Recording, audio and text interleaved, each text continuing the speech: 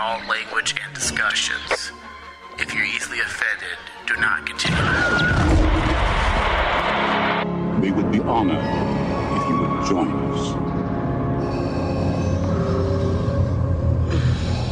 How are you feeling? Your latest workups on your condition indicate that all damage has been reversed. Recovery is total.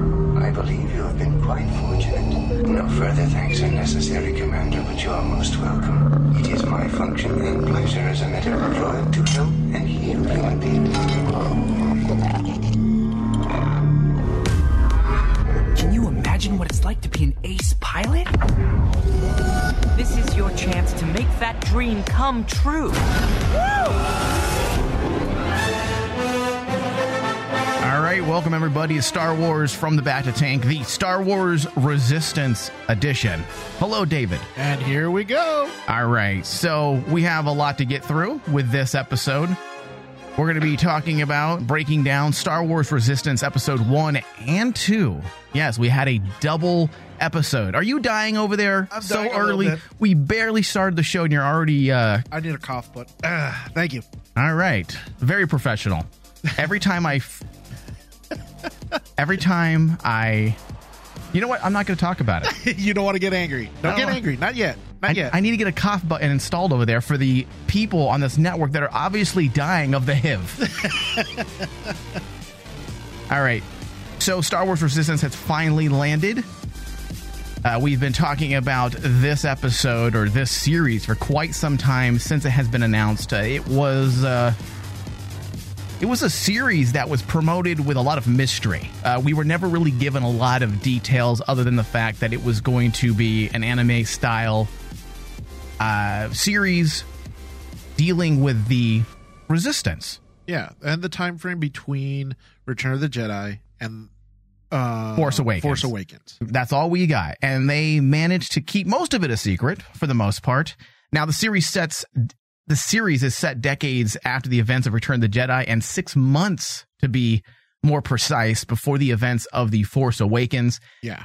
And it follows Kasuda, a pilot who was recruited into the Resistance to spy on the growing threat of the First Order. That sounds pretty exciting. When you read that synopsis, you are giddy as hell if you're a Star Wars fan. Because first off, the gap between Return of the Jedi and The Force Awakens is vast. It's vast, and basically there's a lot of questions that we had. I mean, everyone asks about the Battle of Jakku. Mm-hmm. Everyone asks about, well, what happens? And everybody wants to go back to Jakku. Yeah. Yeah. Little Star Wars jokes there. Star Wars joke there. All right. So we finally made it to the premiere of Star Wars Resistance, and we've delved into a time period, David, within Star Wars, as you were going into before I rudely made a joke and interrupted you. We're going into a time period within Star Wars canon that is, for the most part, a complete mystery. Yeah. I'd say the most exciting part about this show is the possibility of finally shedding some light on the political landscape of this time. That's what both me and you were really hyped about. Yeah.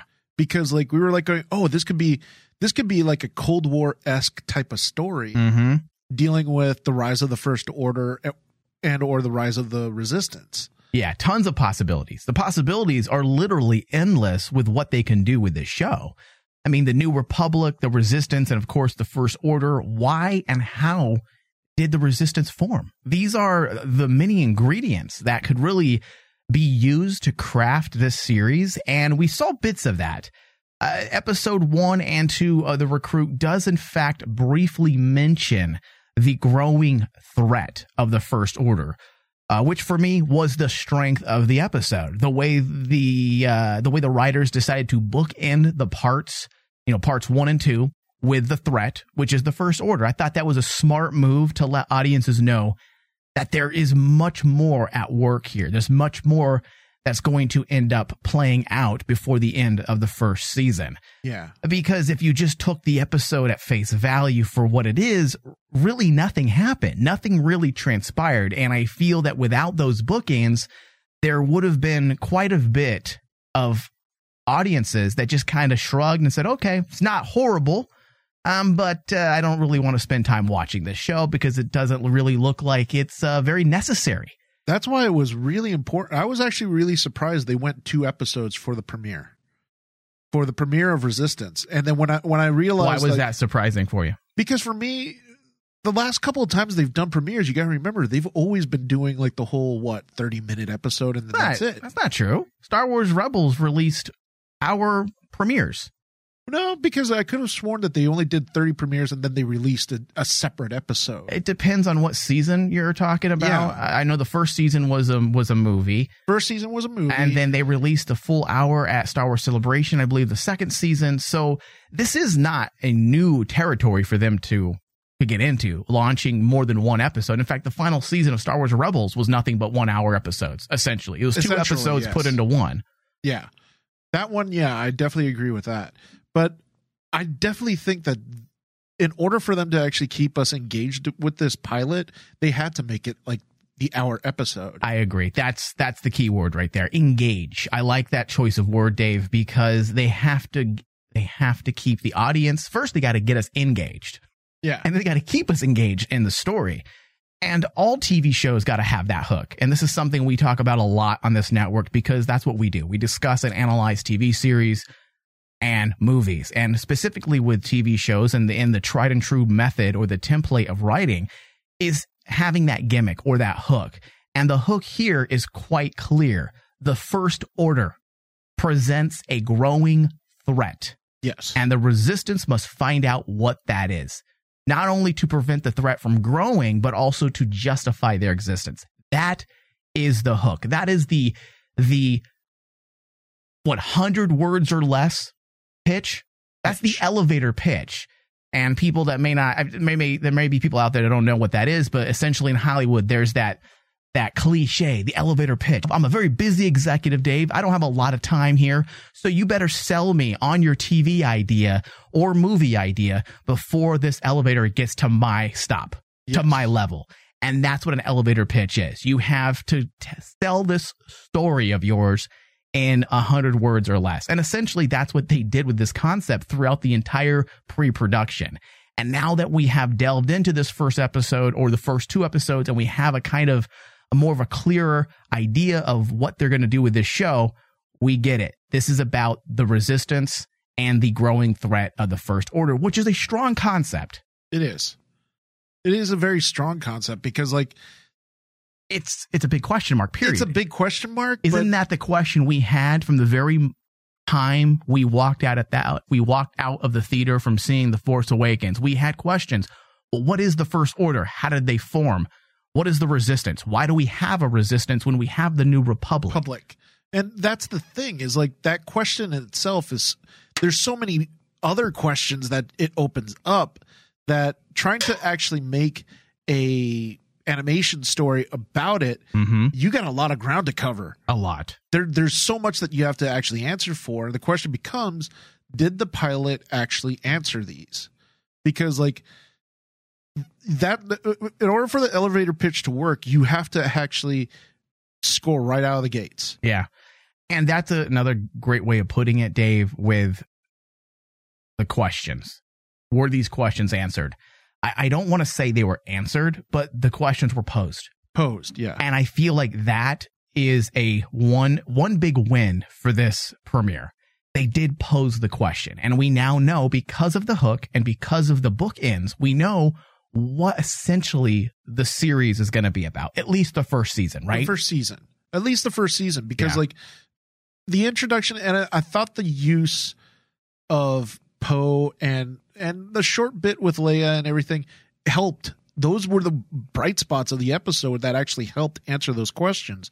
What is the point of actually Poe being there? He needs to find someone to actually go infiltrate the First Order somehow. And what's the point of the Resistance? Again, there was a few throwaway lines in The Force Awakens about them being able to do things that the Republic can't. But this is an interesting aspect. Does the Resistance not have the trust of the galaxy? That's another question that was posed as well, that I feel makes this story more interesting. Again, compelling. Thank you, Dave.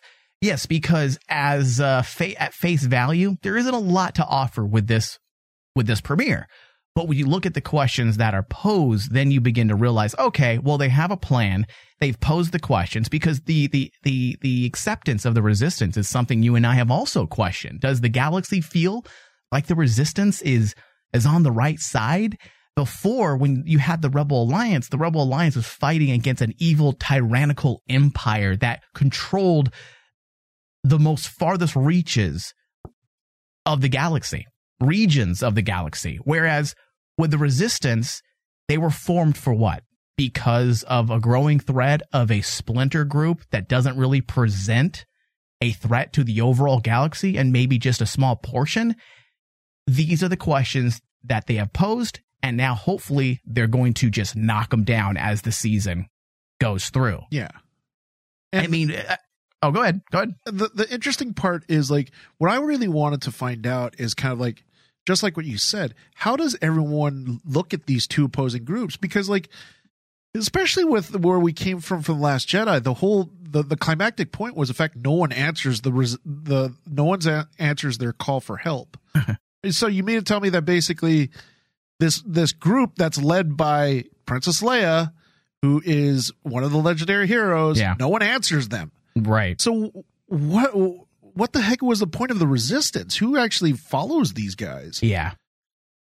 And that's what I was like trying to figure out, is kind of like they need to flesh out the resistance. They need to flesh them out really bad. And I saw that I thought that this was what the series was going to do, and flesh out the resistance. And that's really the kind of getting off subject, but also staying with it because it does pertain to this series. But that's one of the weaknesses of the new trilogy. Even though I'm enjoying what we're getting for the most part, and I am a big fan of Force Awakens, it wasn't very clear as to what the resistance does. Like with New Hope, right? Back in 1977, we understand exactly what the Rebel Alliance is about and what they're fighting for and who they're fighting.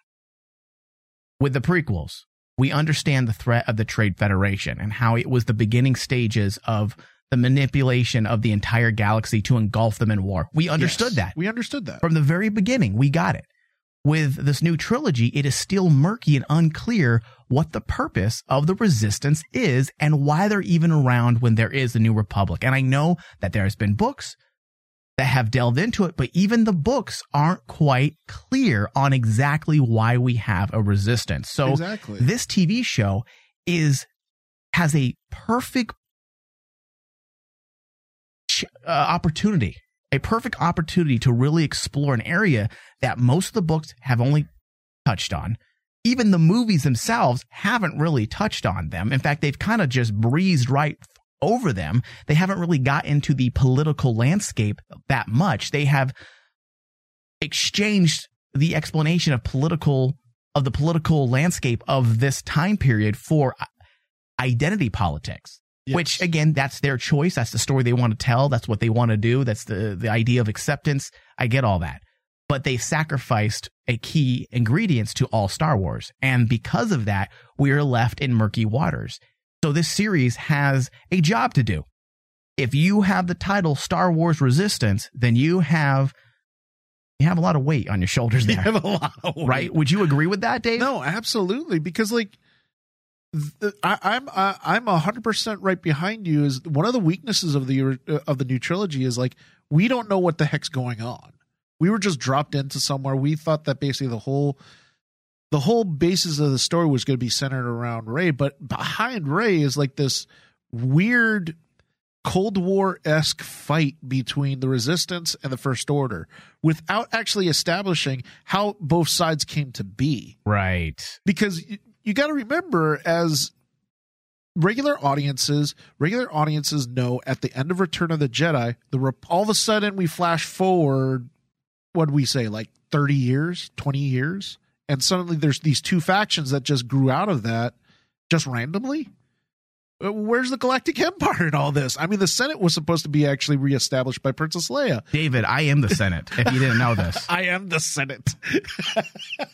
Yeah, so we could agree, right, Dave, that there is some murky waters, and this show is the perfect show to answer those questions. And, you know, writers of Force Awakens and The Last Jedi, whether it be Kasdan or Rian Johnson, they may say, well, the purpose of this trilogy isn't necessarily about the war. It's more of a backdrop. It's more of a filler to kind of motivate our heroes, whereas the main story is the intimate story of our characters, the individual problems. And I can get behind that, but there are still some plot holes here and there and some murky waters. But yeah, if you're going to be using that backdrop as a motivation for the characters, then we have to understand what are those characters? Why are those characters being motivated by this? Right. Exactly.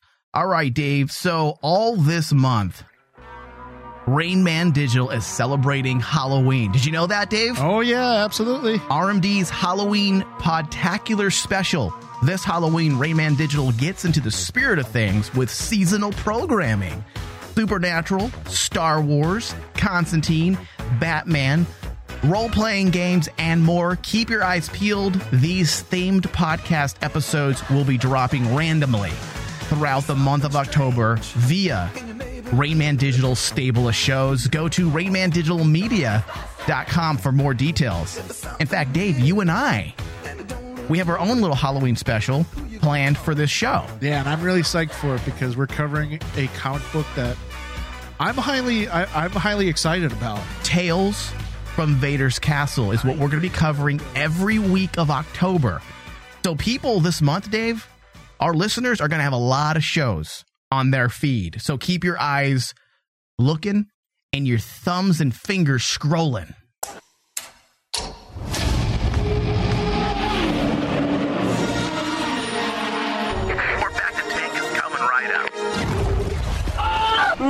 Get more Star Wars discussions every month with the Back to Tank Patreon exclusive shows. From Star Wars comics and book reviews to speculative discussions and breakdowns. All when you pledge to our Patreon page. What? Go to patreon.com/RainManDigital for more details. As you wish. The Rain Man Show. The Rain Man Show. No. What? I would eat. We do not live in a third world country. I'm Andrew. aware. You don't need to eat your best friend when they die. And you don't need to eat shit you tarantulas. find in your backyard. I would literally eat everything that I just listed off without a beat. If something is prepared in such a way that it is meant for human consumption. Okay. Is your better bucket question. list just a menu? Thomas, hold on a second. Better question. Andrew, if, let's say there were 7 or 8 people stranded on an island. Mm-hmm. There was no food, but there was like 9 of you. Sure. Okay. And you decided that Thomas Cowley, who died unfortunately in the accident, he didn't survive.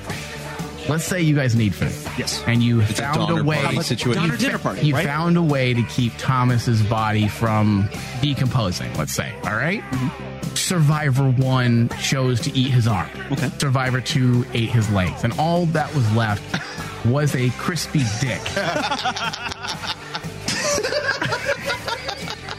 You wonder why we're not going to be on air like syndicated. I would go for a kidney, a heart, or a liver. There's nothing else left. Literally just It's a skeleton with a dick on it. Survivors 1 through 12 picked it up. Of the 9. Yeah, you were the runt of the survivors. And all that was left was a meaty cock. It is an extreme situation. Okay, so we're going like a month, For 3 weeks fuck's to a sake, month yes. without food. Yes. You just admitted you'd eat Thomas's cock. In an extreme situation where cannibalism is not off the table. For more Rain Man, visit RainManShow.com.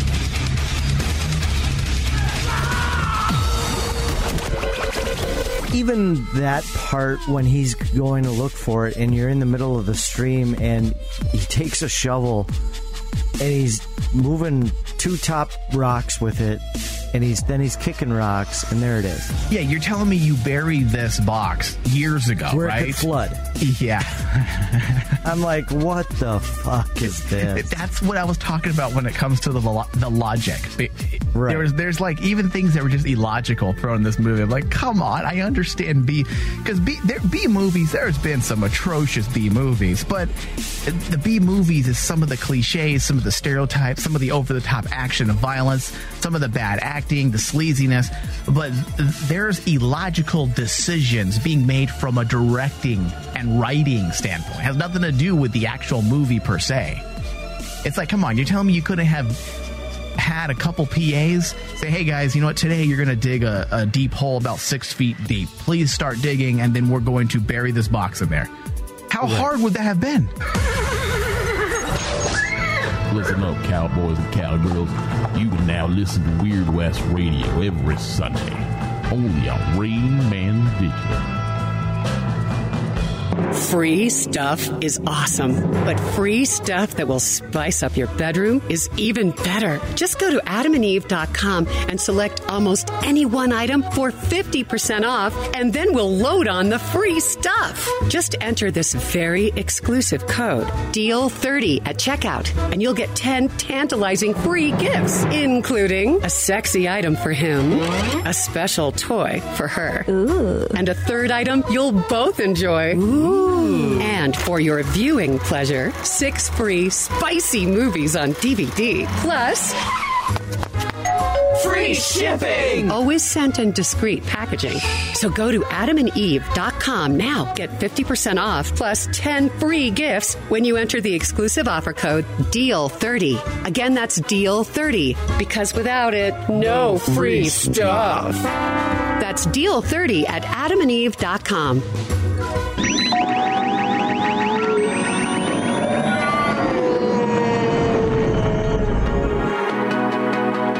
So, the Resistance. Yes. They managed to flesh it out just a bit, and I felt like the way they fleshed it out was kind of the tip of the iceberg. With that clever, I'd say it's clever, writing where they positioned Kazuda. Yeah, Kazuda. In a position to where he was to join the Resistance against his father's wishes. And the reason why I feel like this was a strength, because it shed some light on how the galaxy may view the Resistance. And this is something that you and I have talked about for the past, I want to say 3 years now, since the premiere. Has it been 4 years? No, 3 years since the premiere of The Force Awakens. Yeah. It is the perception of the Resistance. When Kazuda's father says that they are a radical group, suddenly we understand the perception that the galaxy may have when it pertains to the Resistance. And this is a strong narrative factor that can really be used to propel not only this show, but also the final installment of the Skywalker trilogy. Imagine if the writers this whole time have been working with that. With the Rebel Alliance, for the most part, people viewed them as good people, right? People fighting against tyranny. They were heroes. But now imagine if they're viewed as radical. Let's say they are doing good things, but that's not the perception. I feel like that's strong, because you can really use that to really craft some very intimate stories and relevant stories for today's political landscape and what's happening overseas. Oh yeah, absolutely. And it ties into what they're trying to now show about the Rebel Alliance, especially with like stories like Rogue One and everything. The whole gray area. The whole gray area. Yeah. They're trying to actually show that basically that war is ugly. War is ugly, and it even though you might have won the battle or won the war, you still have scars after it. Yeah. And people will look at you a certain way, because like, if people get caught up in the middle of your war, they're not going to look kindly upon you, regardless if you're the good guy or the bad guy. Yeah. And that's why I thought when they made that comment, then it put it actually in really great perspective for me. Okay. I'm like, at that point I said, okay, the Resistance is seen as a radical, pretty much a terrorist organization now. Yeah. And it's basically kind of like Saw Gerrera. When Saw Gerrera was there, I can see that. He was seen as a radical. So the Rebel Alliance kind of turned into what Saw Gerrera was. Or at least the perception of them. Perception of them. Yeah. And based on what we saw, I think most of us were able to form similar thoughts. And honestly, this could be the key ingredients to a series that could eventually be really good. And the key word is eventually. Eventually. There were moments in this series, in this premiere, that felt very inconsistent.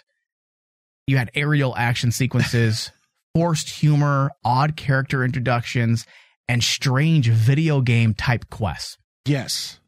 All of this comes down to writing.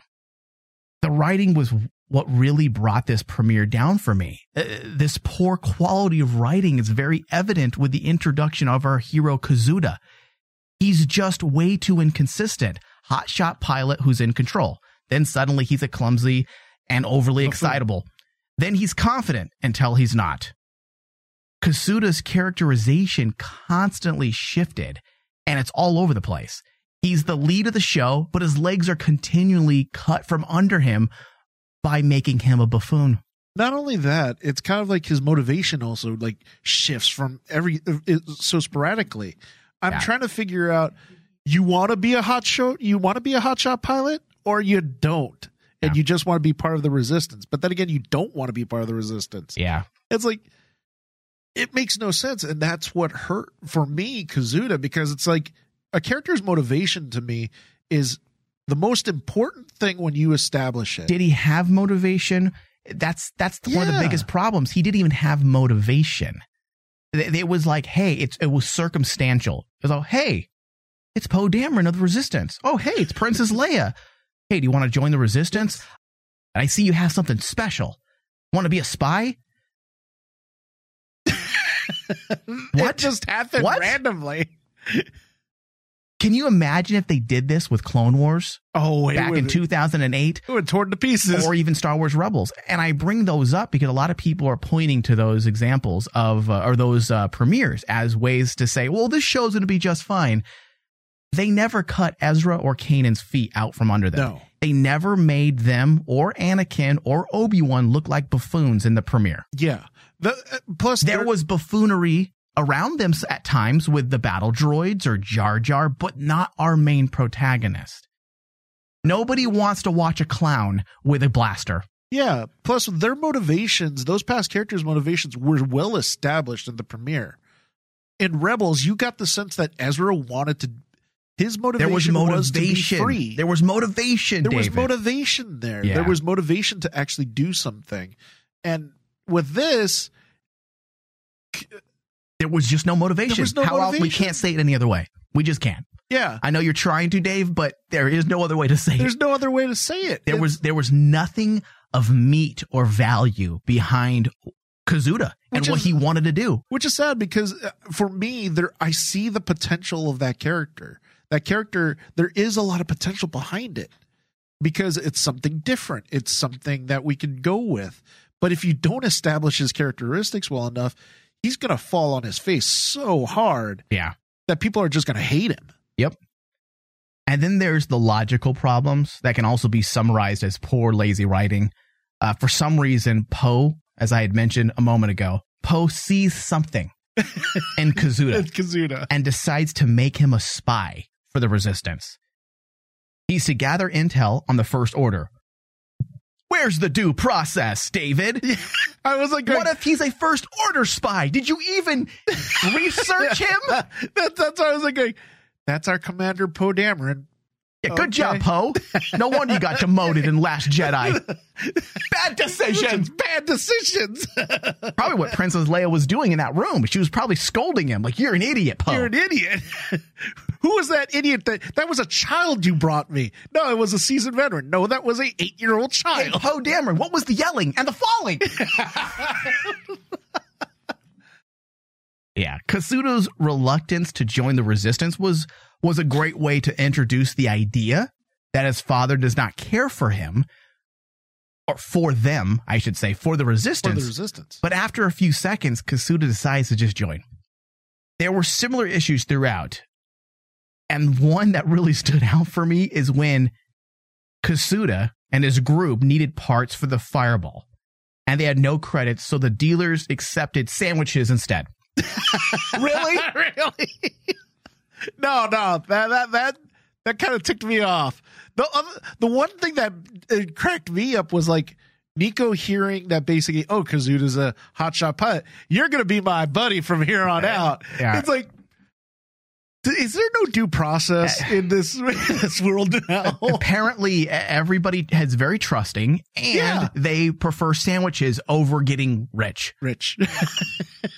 Like I said, though, Dave, I see potential, but they better make some changes to the writing ASAP. Because if the episodes continue to be this lazy, people may shrug and say, well, it's a show geared towards children, and you're being overly critical. Star Wars Rebels was a show geared towards children. Clone Wars is a cartoon that was also geared towards children. Initially towards children. There's lots of cartoons that I watch with my child that are geared towards children, but the writing is still good. The problem here isn't that it's geared towards children. The problem is that it's lazy writing. It's absolutely it's lazy. Very lazy. And if they don't change it soon, I'm talking, they probably have maybe 6-7 episodes produced, maybe 8. Yes. It's hard to say exactly. They may have all of them done at this point. This show will not last more than a season if they don't get that writing in order. And part of that may have to do with the fact that nobody of importance actually wrote this episode. How do you have a premiere episode not written by at least Justin Ridge? I'm glad you brought this up because, like, when I did the background on this episode, I was very surprised to see that there was no fingerprints of Filoni or Ridge on the writing. Yeah. The writing was done by the current writer of, I believe you actually told me that he's a Nickelodeon writer. Nickelodeon writer. And it felt like it was Nickelodeon. For Ninja Turtles. And I'm like going, that's great that you give that guy that opportunity, but the premiere? Where's Filoni? And the episode was directed by Stuart Lee and Saul Reese, which are both veteran directors. They've worked with Filoni. Yeah. For I want to say at least through Star Wars Rebels. I'm not quite sure if they also worked with him on Clone Wars, but I know for a fact they did great work on Rebels. And I'm just flabbergasted that nobody of importance wrote the premiere. How do you launch this new show and it not at least be written by Filoni or Justin Ridge? I know Filoni is busy doing other things, but to write this episode, Filoni could do this in his sleep.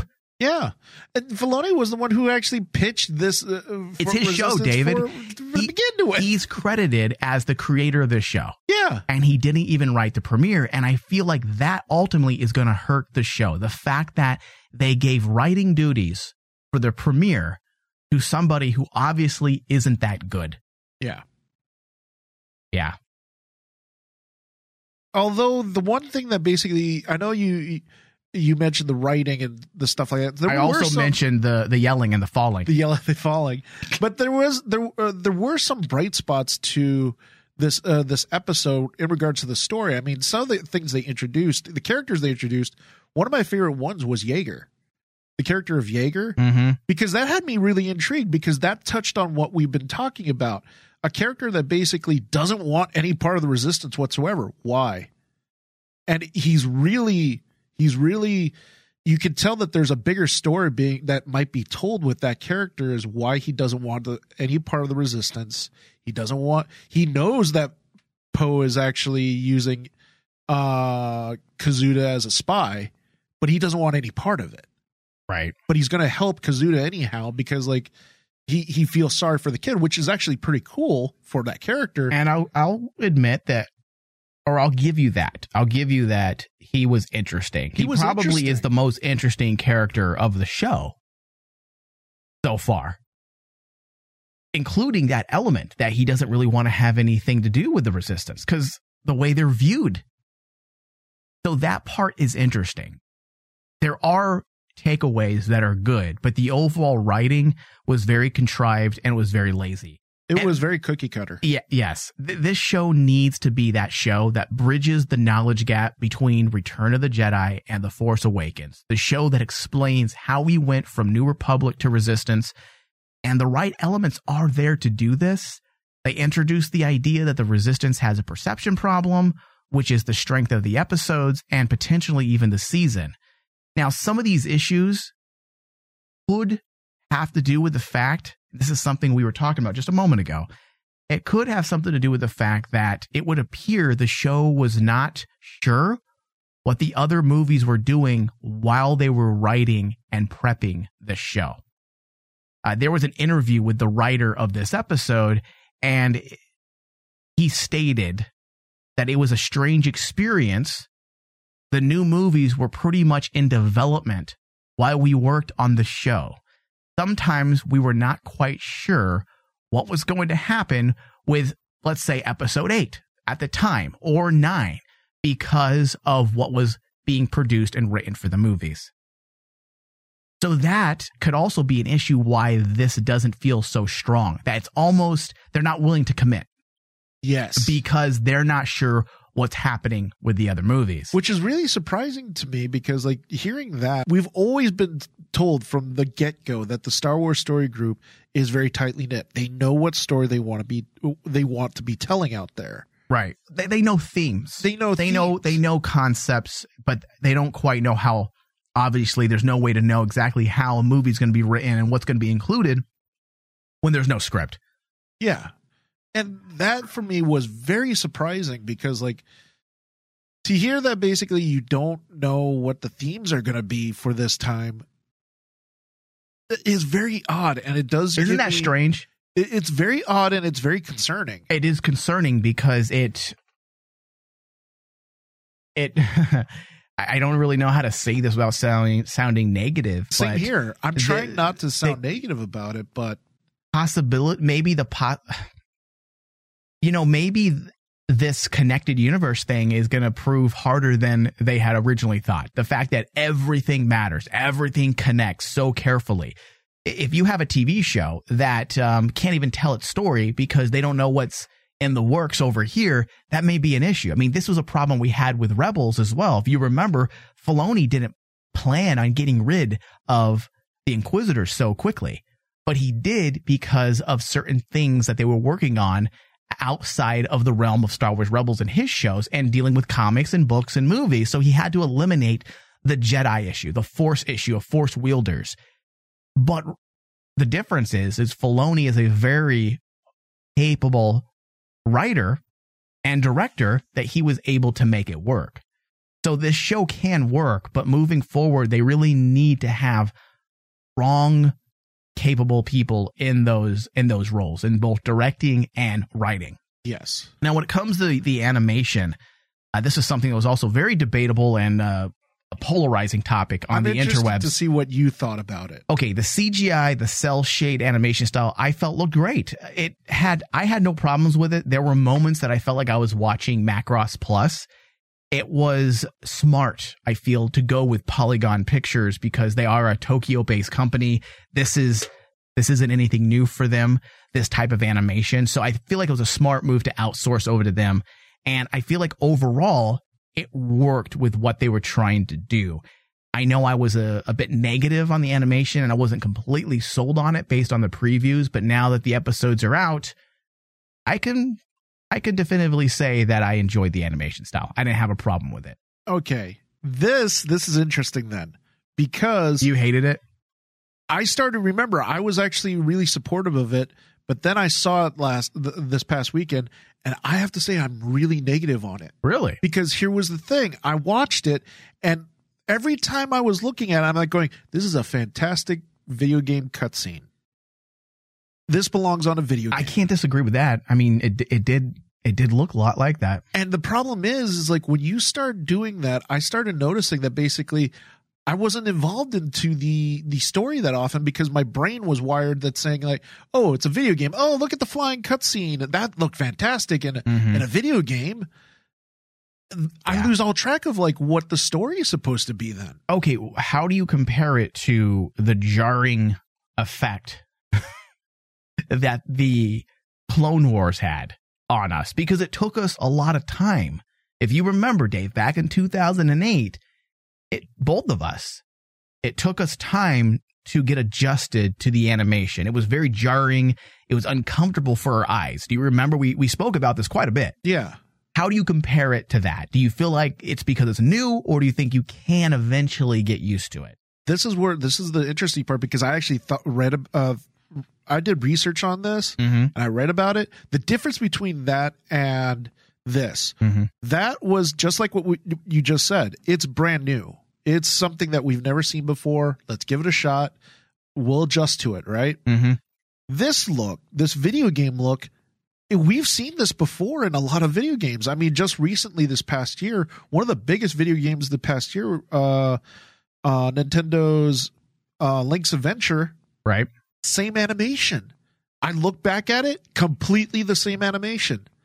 And you see other games that have used this animation. Yeah. The and problem you're just not a fan of it. Yeah. The problem is like once you actually figure it's a video game, that animation just doesn't translate well into seeing it live action. So do you think you'll get used to it eventually, or do you think it's going to be constantly a finger in your eye? It was like a finger in my eye. Yeah, that's a really good metaphor for it. Is like it's like a finger in the eye. It's always poking me, going there and going to say, "Hey, this is a great video game. Mm-hmm. Hey, I should be controlling this." Especially when during the dogfight scenes. Right. Don't get me wrong, the dogfight scenes were fine. They were really good, and they were very. I thought they were the most exciting parts of the episode. I would agree with that. However, I kept looking at it, going, "Man, I want to control the fighter pilot now."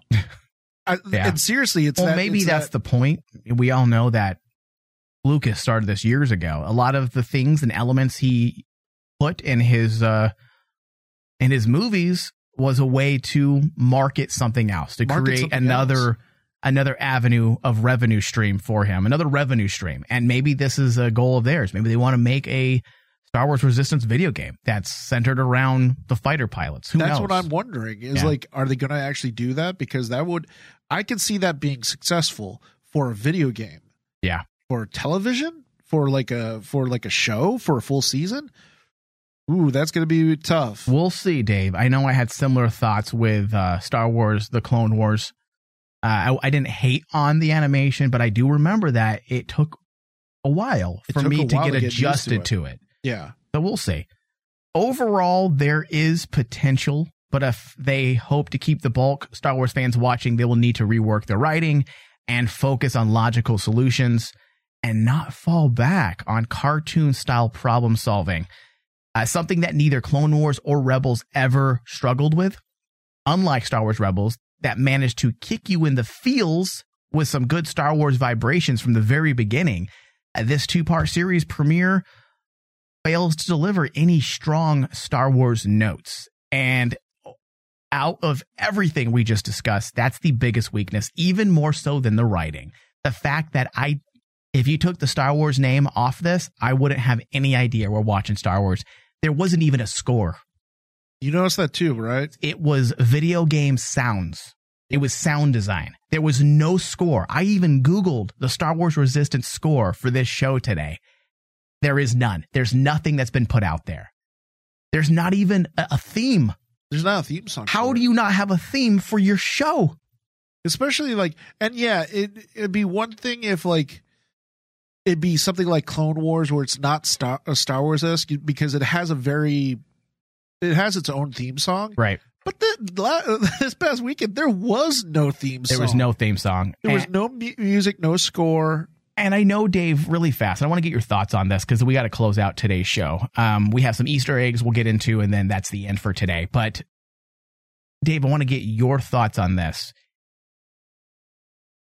There's been a lot of dialogue on social media about Star Wars Resistance, and that as we move forward and we get more and more Star Wars, that we have to be open-minded to the possibility that there's going to be a lot of shows that are very, very different from what we're used to, right? And I agree with that 100%. I don't have a problem. I'm not one of those people that, like, you know, there's so many Star Wars fans out there that likes to fight the change. Like, no, give me Luke Skywalker and Han Solo, and that's all I care about. It's the original trilogy, and everything else sucks. I'm open to change. I'm open to different ideas. That's why this new Mandalorian concept that they announced this past week is amazing. Ooh, is amazing. It's an awesome concept. That's something totally different than we ever would have possibly gotten under Lucas if he was in charge. So I'm open to different things, but you still got to maintain the genre of Star Wars, because let's be honest, Star Wars isn't just a sci-fi fantasy anymore. It's almost its own genre. Yeah. So when you write within a genre, you have to maintain certain expectations that come with that genre. You can do different things. You can do an all droid show. You can do a show about stormtroopers. You can do a show from the perspective of Vader.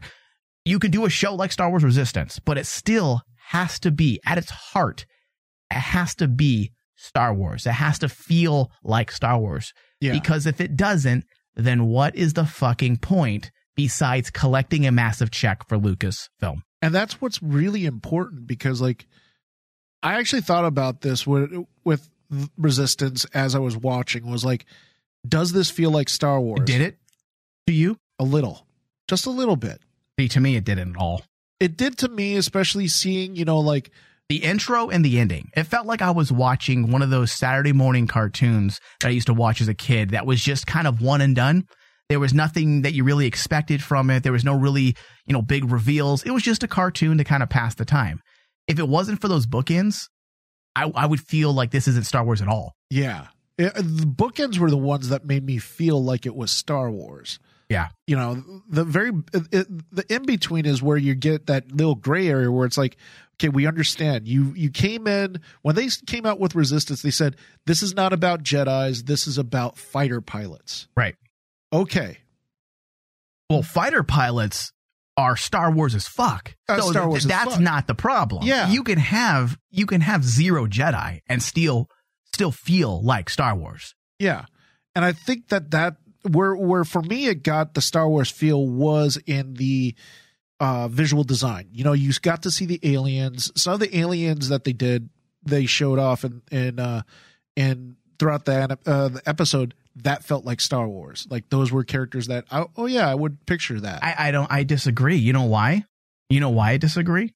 Because when we're introduced to aliens, okay, first off, we're introduced to this platform the Colossus, where Kazuda is going to be a spy, right? Yes. And we're sold on the idea that it's very dangerous, that people they throw you off the edge if they don't like you, right? So yeah. I'm like, okay, it was a little silly how they did it, but this is cool. Is there going to be that cantina, Maz's castle vibe going on where the aliens are? That's what I was expecting. Seedy underworld, that these people aren't to be trusted. That would be Star Wars. But instead, we get these aliens that are buffoons. Goofy. They're not even scary. And yet we're supposed to believe that they're going to throw you off the Colossus into the depths of the ocean. But meanwhile, they're stupid and hokey. That's why I was torn between this, because for me, visually, Star Wars. But just like what you said, the characterization of those aliens just went out the window. That's fair. I would agree with that. Because like visually, yes, it worked. Because I love the concept of the visual of the Colossus. It reminds me of Cloud City. Mm-hmm. Only reverse. Right. It's basically a city in the sea, or a city surrounded by ocean, which is fantastic. It's a planet that's nothing but water. All right, guys. So I got an idea. Think of Cloud City, but not in the clouds. Yeah, but then there's a regular city. So good job. But then it comes down to the characterization of it all, and that's where it really fell flat. Yeah. Because can you imagine if, say, they took that concept of the Colossus and this ragtag pirate-like atmosphere, like Tortuga, of the Colossus, and actually gave it some oomph. Yeah. Forget the goofiness. You can have a little goofiness because hey, it works in Pirates of the Caribbean. There's goofiness everywhere. Look at The Last Jedi in the casino scene. Look at Force Awakens in the Maz's castle. Even though it's cool, there's some goofiness there. Look at Star Wars is goofy at times. It's that B-ish vibe, that Flash Gordon feel. Like, I get it. That works, but buffoonery is something totally different. I was hoping you wouldn't bring up that one scene, because it like made me so angry at the TV when I saw it, where the fireball scene where they get the parts and they trade sandwiches for it. I'm like going, what the hell? Yeah, that was the worst part for me. Are you kidding me? I feel like that was the worst part of the whole entire series. That's episode. That's basically Kanan is blind and going around going, where are you? Oh my God, I can't see you. Well, of course you're blind, you idiot. Hey, do you want to trade these for sandwiches? Oh, these sandwiches are really good. Imagine if Han Solo solved his debt problem with sandwiches in Star Wars. Jabba, here's some food. Listen, Jabba, I don't have the money. I know I dumped my shipment at the first sign of Imperial entanglement. I'm sorry, but here's a sandwich. Take it, you fat fuck. That's what I kept thinking to myself. And Jabba agrees. Says, all right, thank you, Han Solo. You're a good boy. Thank you for the sandwich. Thank you for the sandwich. All debt is forgiven. I'm like going... Do you think the Department of Student Loans will also accept sandwiches? Because then I'm saved, Dave. I will no longer be drowning in debt. I'm going to give the federal government sandwiches to pay back my student loans. I was hoping that basically it was so bad that you would have just forgotten it and just let it slide. Yeah, come on, Dave. Who do you think I am? But yeah, then you get to that goofiness and it ruins the possibility of actually giving some really teeth to these characterizations of where you're set. Yeah. Now they have to win us over the next couple episodes and give all their characters and everything they got to us. They got to give it some teeth. Yeah. Because how are we gonna fear the First Order? We're supposed to fear the First Order at this point. A little bit of teeth, Dave, is okay sometimes. Just a little bit, right? Just a little bit of teeth. Not the full jaw we don't want. No, not the full jaw. But a little bit of teeth sometimes feels good, depending on the mood. It's that tactile sensation. Yeah. All right, so if people out there, Dave, are in agreement or disagreement, please tweet us at From Back to Tank on Twitter, at From Back to Tank. Let us know your thoughts on the premiere episode and our discussion, whether you're listening live right now or when the show's on demand. We want to hear thoughts because I know by going through the Star Wars Resistance hashtags, there's a lot of people that are just blowing it because they're excited. It's Star Wars. They want to be positive. Which they should. We should be positive about it. Well, we were positive. There is a lot of potential, but there's a lot of weakness in this pilot that was not there in the 2018 Clone Wars movie or the Star Wars Rebels premiere. Do you remember how giddy we were when we walked out of the screening for Star Wars Rebels, the premiere, the hour movie that we were able to watch, what was it, like a month before? Yes. At the screening for press. We were excited. The way it ended with Kanan taking and putting his lightsaber together out of those pieces that were strapped to his belt, and suddenly the realization that the Jedi are back, and Callus's face when he freaked out. Holy shit, the Jedi are back. That's fucking awesome. It was awesome. That's how you end a fucking premiere. And with this, we just didn't get that. There was none of that holy shit, cool Star Wars vibe going on at all. It's just a lot of yelling and falling. Yeah. All right. So according to Digital Spy, there were 11 Star Wars Easter eggs in Star Wars Resistance.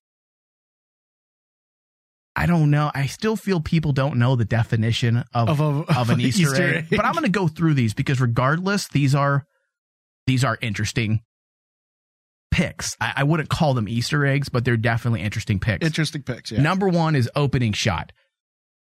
It says all the movies as fans are no doubt aware begin with a shot in space and then some kind of tilt up or down.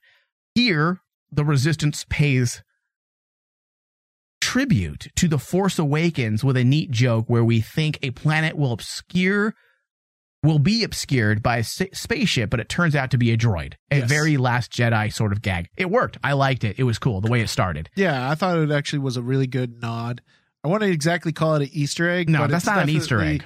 That's why I said it's not an Easter egg. It's definitely a cool little, if you've watched. It's just a nod to how Star Wars starts. Awakens, yeah. They're playing on our knowledge of, or our expectations of what we're used to when a Star Wars movie starts. That was clever. I liked that. Number two, the TIE Interceptor. First seen in Return of the Jedi, these Imperial ships make a return many years on. Kylo Ren pilots a modified version in The Last Jedi as he hunts down the remainder of the Resistance. However, the version we've seen in the new animated show is a slightly snazzier red, matched by armor of the pilot inside, who seems to resemble a member of the Emperor's Royal Guard, also first seen in The Return of the Jedi. Well, we've seen lots of red armor. I feel like this guy that wrote this may not know Star Wars as much as, say, you and I. Yeah. Red armor is not just exclusive to the Emperor's Royal Guards or even Snoke's guards. But I feel like what they did by positioning this guy at the beginning and the end, I have a feeling that he's going to be the main villain. Yes. I actually was psyched about this because it was a good moment. It was a good call. Moment. It was a great moment, a great call. You got to introduce your villain at the beginning. They did. And they didn't give any answers. Nope. Because those are types of no answers that work for the mystery that you need to maintain to get us watching again. Yeah. The way you use this as a quote unquote a Easter egg is basically by saying like, it's a callback to basically the Red Baron mythos. Mm-hmm. What are we actually here for? We're here to have a story of fighter pilots. Oh, I like that, Dave. That's actually similar to the World War II. Yeah, that's true. What World War II pilot was super well famous in all of history? The Red Baron. Yeah, I didn't even pick that out, but that's awesome. When I saw that, I'm like going, he's my main villain, and I'm going to love him because he's the Red Baron. Yeah, that's cool. And it's nice that we're going to get a villain that we aren't familiar with. Yes, I do want to see more of Captain Phasma. I know I make jokes about, hey, she blew it. She had a chance to be cool, and they blew it two times in a row. But I feel like this would be a great way to use her. However, it's also nice to have the introduction of something new, a new villain. Yeah. Because there's more they can do with it, in my opinion. So that was smart. Plus, he's a pilot. If you're dealing with hotshot pilots or ace pilots, your villain has also better be a hotshot pilot of sorts as well. Number 4, I'm skipping a couple. Blockade Runner. This was also one of my favorite moments. I thought it was so fucking cool. And that connection of the entire, mythos of Star Wars or the overall story arc of Star Wars, how they tied it into New Hope when they said that this Corellian Corvette was a part of the Battle of Scarif all the way up to Jakku. And we already know that the Battle of Scarif was, of course, seen in Rogue One. And it was the ship that Leia used to take off, right? Yep. Take off. And basically we see it again in A New Hope. Yes. So it was cool to see this ship return. Even though we've seen plenty of Corellian Corvettes, but they made it a point to say this is that ship. That was cool. Yeah. That is a really cool Easter egg. All right. There was also some monster tattoos. There was a character that had a lot of tattoos on him from right to left, according to this article. There was a Rancor from Return of the Jedi. Yep.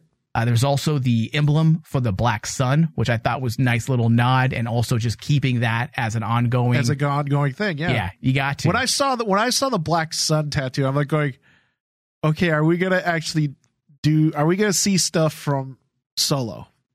Yeah. Are we going to see the stuff of basically all the crime syndicates that were there that's under Darth or was under Darth Maul? Yeah. There's some cool stuff. And then we have the Star Killer base, which I thought was also a really cool way to end it. Especially, it looked amazing. It was probably the best. It looked like it was straight up from The Force Awakens. Yeah. It looked really fucking good, especially on a big giant HD television screen. That whole sequence at the end with the red pilot and the red interceptor flying towards Starkiller Base was just a great way to end the show. Yeah. So that was solid. And that was really solid seeing that one. All right, Dave. You know what? I've already said my piece. We need to close out today's show. I think people know my final thoughts. Dave, give me your final thoughts before we close out today. My final thoughts of this premiere, I would give it a solid C+. It kept me engaged. I like the visuals minus the kind of moments where you have those video game poke in the eye moments. But overall, I'm not going to be negative towards this series as of yet. Mm-hmm. It's going to have to actually pick up story-wise with the next 2 episodes, which I feel because of your weak pilot, you have to score with the next 2. Yep. You got to establish now, especially since you have to establish your main villain. They had, if you look at the premiere, did they really establish a main villain? Not really. We saw him because, as we said, we're assuming that the Imperial pilot with the red suit, that's our main villain. We're assuming it's him, but we don't know. Yeah. So you have to establish that. And we know the threat of the First Order. We get that as well. We get that. And do you realize that they established that perfectly in two short segments of the entire thing? But they couldn't establish freaking the Resistance because it's too hazy. Because, well, they're a bunch of radicals. That's it. Yeah. And obviously they accept anybody as spies without checking their background. No. I mean, Captain Phasma, if she wanted to, could probably just take her armor off and try to join the Resistance. Then Poe would be like, hey, you look like a great warrior. You want to be a spy? Sure. Still a better story than Last Jedi. So dumb. All right, we need to close out. Thank you, David. If anybody misses any part of this broadcast ever, right, Dave, they can find us on iTunes and Stitcher as well as Google Play. Just search Star Wars From the Back to Tank. Thank you, Dave. Thank you. May the Force be with us.